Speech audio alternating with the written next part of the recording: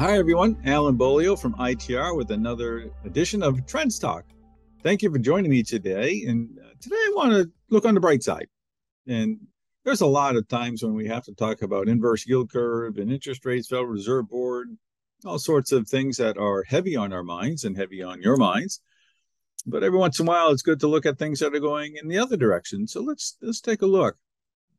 Leading indicators, as you know, are very important to us here at ITR. They tell us a lot. And four lead indicators have taken a turn up. They're now on green rise, and that's for Australia, Brazil, which is really cool, and Japan. And the major 5 Asia lead indicator is going up also. So the G7 lead indicator, not yet. JP Morgan Global PMI, not yet. ITR lead indicator, not yet. And the US lead indicator, not yet. But those countries are showing lead indicator rise, and that's very encouraging.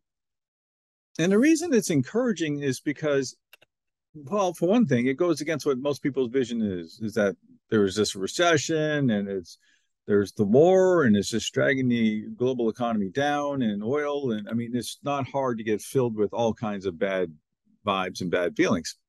I understand that. But these leading indicators are telling us something else. They're telling us that there is some light and it's growing brighter. And when I look at the industrial production trend for Australia, for instance, the 312 rate of change is rising in phase B, and the 12-month moving average is rising. That's for Australia industrial production. When we look at Brazil, it's still in recession. But that leading indicator is saying it's going to start getting better. The 312 is rising in phase A in Brazil, but the data trend still in decline, and the 1212 is 3.0 and in phase D, negative 3.0, excuse me, and in phase D. So still in recession. Japan, well, the 312 is just about ready to broach that zero line and move into phase B, but it's still in phase A.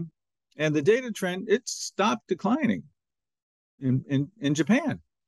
Now, it's too early to call it a low. I would not go there, but it's pretty exciting to see that 312 rise and the 12-month moving average to stop declining. In China, we have a 312 for China industrial production that's 4.0, rising in phase B, and the 12-month moving average is rising at a record high level. World industrial production, which if you've seen an ITR presentation, you know we often will show you what's happening in the world industrial production rates of change, because that has a lot to do with what's going to be going on with copper future prices, which has a lot to do with what's happening with inflation or deflation or disinflation. And right now, the world industrial production 312 rate of change is at 3.2 and has established a very tentative low in June. So we have a phase CB is what we'd call it. It's really not ready to go green, but it certainly is tantalizing and looks pretty good, or else I wouldn't mention it. And here in the U.S., our U.S. industrial production 312 rate of change is at 4.2. The 12-month moving average is rising. The 1212 is at 4.5. Those are some pretty good numbers, but here's the kicker. While the 1212 and the 312 are in phase C, I'd give those a CB designation too. I can't call them a low yet. And we would not want to have you leave here thinking, yeah, that we have bona fide lows in the U.S. industrial production rates of change. But we have them moving up in the latest month. And if that continues with enough velocity, then we will be calling them lows before long. That's really encouraging. There's some light here.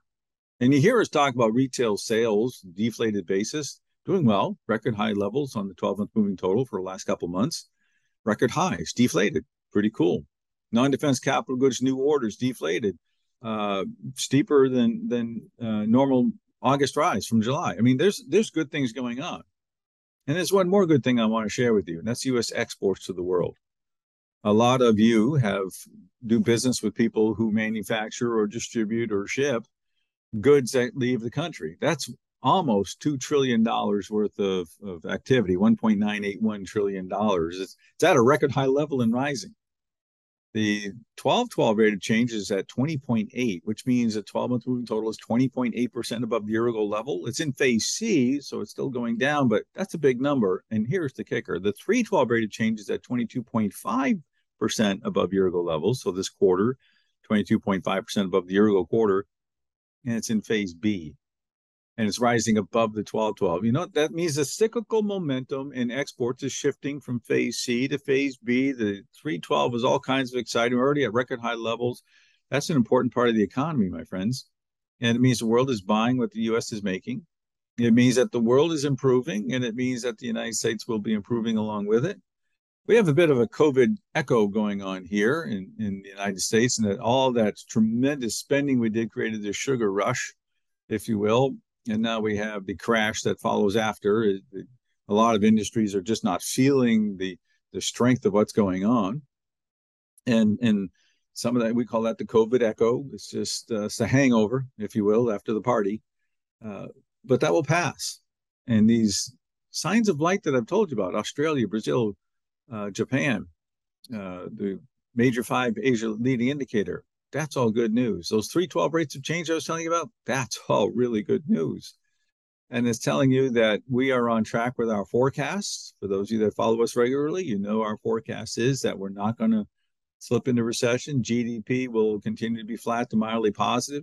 Industrial production will be going up, and that we're going to find ourselves with economic expansion in 2023. Good news. Hope you have a great day. Thank you for joining us for this edition of Trends Talk. I'm Alan Beaulieu with ITR Economics. Thank you.